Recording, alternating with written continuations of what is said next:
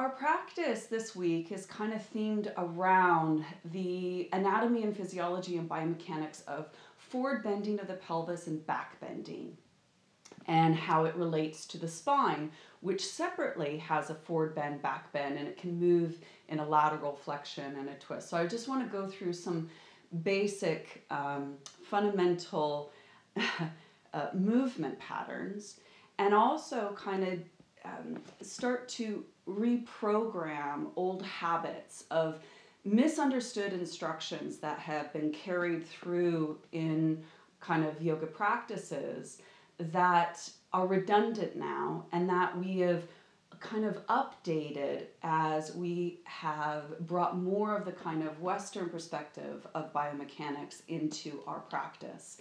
And actually, on a long-term understanding, how we can create sustainable practices to give us that strength, but also open us to a more healthy understanding of how to be flexible. So there's an old instruction in down dog to draw your heels to the floor to stretch your hamstrings. So I'm just going to demonstrate that action. As I'm pretty flexible, I can actually get my hamstrings or my heels to the floor. However, if you notice, I know my screen might not depict it as well as it should, but hopefully you can see this. If you look at my pelvis, my sit bones, when I force my heels down, are drawing towards my heels. There's a slight posterior tilt. It's almost like doing a bad dog tail. So if I try to force my heels down, I am stretching the Achilles tendon, which ideally we're not wanting to stretch because it is a tendon. We want to stretch muscle. It is stretching the soleus in the back of the knee, and as we lock our knees to force our heels down, we unfortunately destabilize the back of the knee, and loads of us yogis are starting to get Baker cysts, which it means that we overstretch the sac in our knee joint, and actually it herniates and starts to actually draw synovial fluid into the back of the knee, which is not very desirable. So what I would suggest is try lifting your heels, bending the knees, and now rotate your pubic bone through your legs, lifting the sit bones, creating a happy dog tail, rather than drawing your heels down, doing a bad dog tail as your pelvis tucks under. So the action is spreading the toes, microbending the knees. You can even draw your feet and thighs away from each other, engaging the legs and glutes more as you rotate your pubic bone through your legs, lifting the sit bones, and as you press your hands into the floor, you feel more of the forward bend happening of the hips, stretching the hamstrings because the sit bones are lifting up. There's a bend of the knee as it stabilizes the back of the knee, and you'll effectively stretch the hamstrings. Now, with these hamstrings and doing forward bends, as we do an anterior tilt, the spine can actually do a flexion, which is a forward bend. The spine can do an extension, or it can do a hyperextension, which is a back bend. So when we fold our pelvis forward, we'll notice something is majority of us sit behind desks and we sit like this. And then we eat our food, then we look at our phone, and then we drive. And then we come to a yoga practice and do more flexion of the spine, which is weakening. And the tendency is we flex the spine before the pelvis, and we actually don't get longer hamstrings. We just overstretch the ligaments and tendons and the fascia of the spine, weakening the spine. So a lot of our yoga is actually trying to strengthen the spine so we can actually become more flexible. And how we do that is really working with a strong, stable base. So we need to make sure that the legs and glutes are stabilizing the pelvis and sacrum.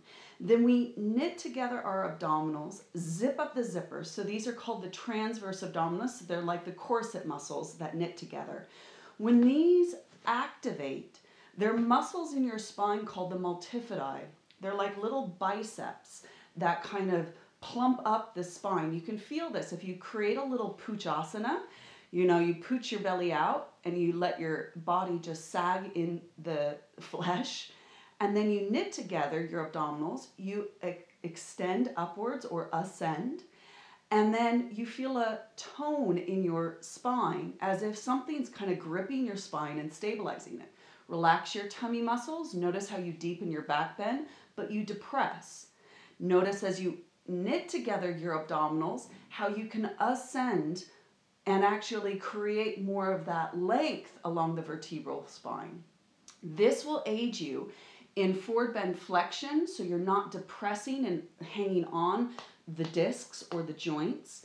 This will help you in your extensions of expressing this strength and stability in your spine. But more importantly, it will help you in your hyperextensions as well as your twists. Remembering, twists are different than rotations. Rotations is your hips turning in the same direction as your shoulders. A twist means your hips are moving the opposite way. However, your lumbar spine is not designed to twist. Your thoracic and cervical spine are. So this transverse abdominis muscle is really important to engage throughout your practice to create that stability so we can twist, more importantly, flex the spine, extend the spine, and hyperextend the spine. Whether the pelvis is doing a forward bend and or a back bend. Now, this becomes a little bit confusing because a lot of our yoga poses are asymmetrical poses. Say, for instance, Warrior One. Warrior One, your front leg is in a forward bend and your spine is doing a back bend, but your back leg is doing a back bend. So there's a lot of pressure on this pelvis and sacrum, how to actually intelligently hold your body so you can become more flexible. Now, a few little tips, and I think most of you who've been studying with me, abduction is the first primary action. You draw your front foot forward, back, and as you tone the foundation of your body, toning the leg muscles and the glutes, and then knitting together your abdominals, we start to create a strong foundation for our body to either do a back bend, a forward bend, or a twist. And so we're going to do this repeatedly throughout this practice. However, I just want to point out one thing.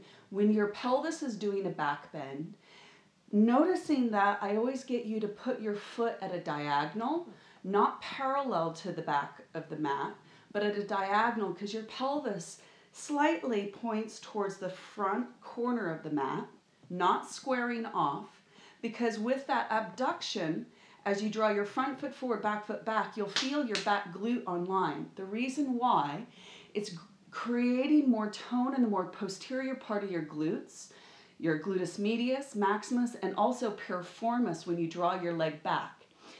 The reason why we want this to happen is because your femur bone, your thigh bone, actually when you engage the glute, moves back into your hip, stabilizing. When you don't use that muscle, the femur bone pushes forward. Even if you have a high lunge, you're not using your glutes, and your femur bone is actually pushing into the front of the hip socket, the acetabulum, and actually over time you're going to overstretch the ligaments and connective tissue, and a lot of us yogis are getting hip replacements and or labral cartilage replacement and reconstruction in our hips because of overuse of not engaging the glutes and maximizing your back bend this way, but the force is pushing your femur bone forward. So it's really interesting as you start to analyze your poses. Say, for instance, Warrior One. Your back foot is at a diagonal. Draw your front foot forward, back foot back. You knit together, lift up, and you're doing a back bend. So your front hip is doing, your front leg, right leg is doing a forward bend. Back leg doing a back bend. Spine is doing a back bend. When we transition over to, say, for instance, Warrior Three, there's a slight external rotation of the leg, feeling your glute and hamstring online, your chest extending forward in a back bend, but your right leg's doing a forward bend. So there, and we'll repeat this over and over so you can kind of start to get an understanding of how to stabilize and then start to work with flexibility from that stable base. So this is really kind of pointing us to Sutra 246, which says how to practice asana. So asana means a posture. It also means a seat, and that's what makes it very yogic, that your mind takes a seat in your body, in your posture. So you become more mindful, awakeful, awareful. And the only two things in Sutra 246 it says of how to practice asana is that you have sthira and sukham. Sthira is this steadiness, stability, this integrity, this sense of physical effort, effort in your energy, effort in your mind, that you actually create a sense of a foundation of support in that fullness of holding yourself in your body, and your mind can rest then in that sukham state with ease, with comfort, with that effortlessness. So that sthira and sukham is very important to this practice. And what we're going to try to do is actually Sutra 247 is that it says how to master asana is once you find a strong, stable pose in which you find yourself in ease with, where you are able to comfortably abide in, then you're meant to actually loosen your effort as you meditate on something specific, becoming more effortless. So in today's practice, that something specific can be repeating what we've been working with over the past few weeks of focusing on your breath, opening to sensation, cultivating more light. But in Sutra 139, it says, focus on anything that is useful and pleasing. And what I'd like us to do is actually create a mudra and focus on that mudra. Once you've found your physical alignment and where you can rest in, then smile. And it's a Buddha nature smile. If you ever look at images of Buddha, his eyes are cast down, which is a teaching in itself. There is a calming of the mind, a nervous system, as the eyes are cast down. So you're looking down your cheeks. And in that looking down, your drishti, your gazing point, you are actively stimulating your body and holding these asanas. And so there's a balance between this stimulation and effort and this ease and calmness in practice. So that those are those sthira and sukham. But with a smile, when you gently smile, you get an oxytocin hit, a dopamine hit, and your body opens to this constellation of sensation, which is delightful. But within that smile, notice your tongue making the same smile. Now you can notice your tongue wiggling because it's connected to your linguistic function of your brain. So every time thought rolls in or you're trying to understand my words, your tongue will wiggle. And a lot of the time when you're in certain yoga poses that are really challenging, you make a grimace face and you hold it. And then it's like too much effort, not enough sukham, not enough ease. So we are going to try to implement that sense of a Buddha smiling on our face and view our practice from that kind of tenderness, kindness, as in Sutra 133 suggests that what we're meant to be cultivating in practice is loving awareness, friendliness, joy, and compassion. So whatever's kind of going on, whatever we're kind of wrestling with in our practice, cathartically working with, we smile and say, you are welcome. I welcome you into practice. I see you. And in that loving, tender way, we practice, and Sutra 248 suggests that when we practice this way, the pair of opposites cease to exist or have an impact. It means that there is this intimate relationship, this yoga that we desire, in which we can rest in that quietude of our effort, abiding in the self as the self.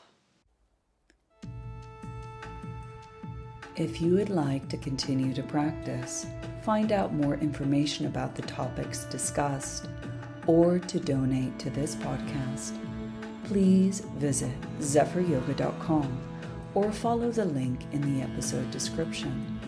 I thank you.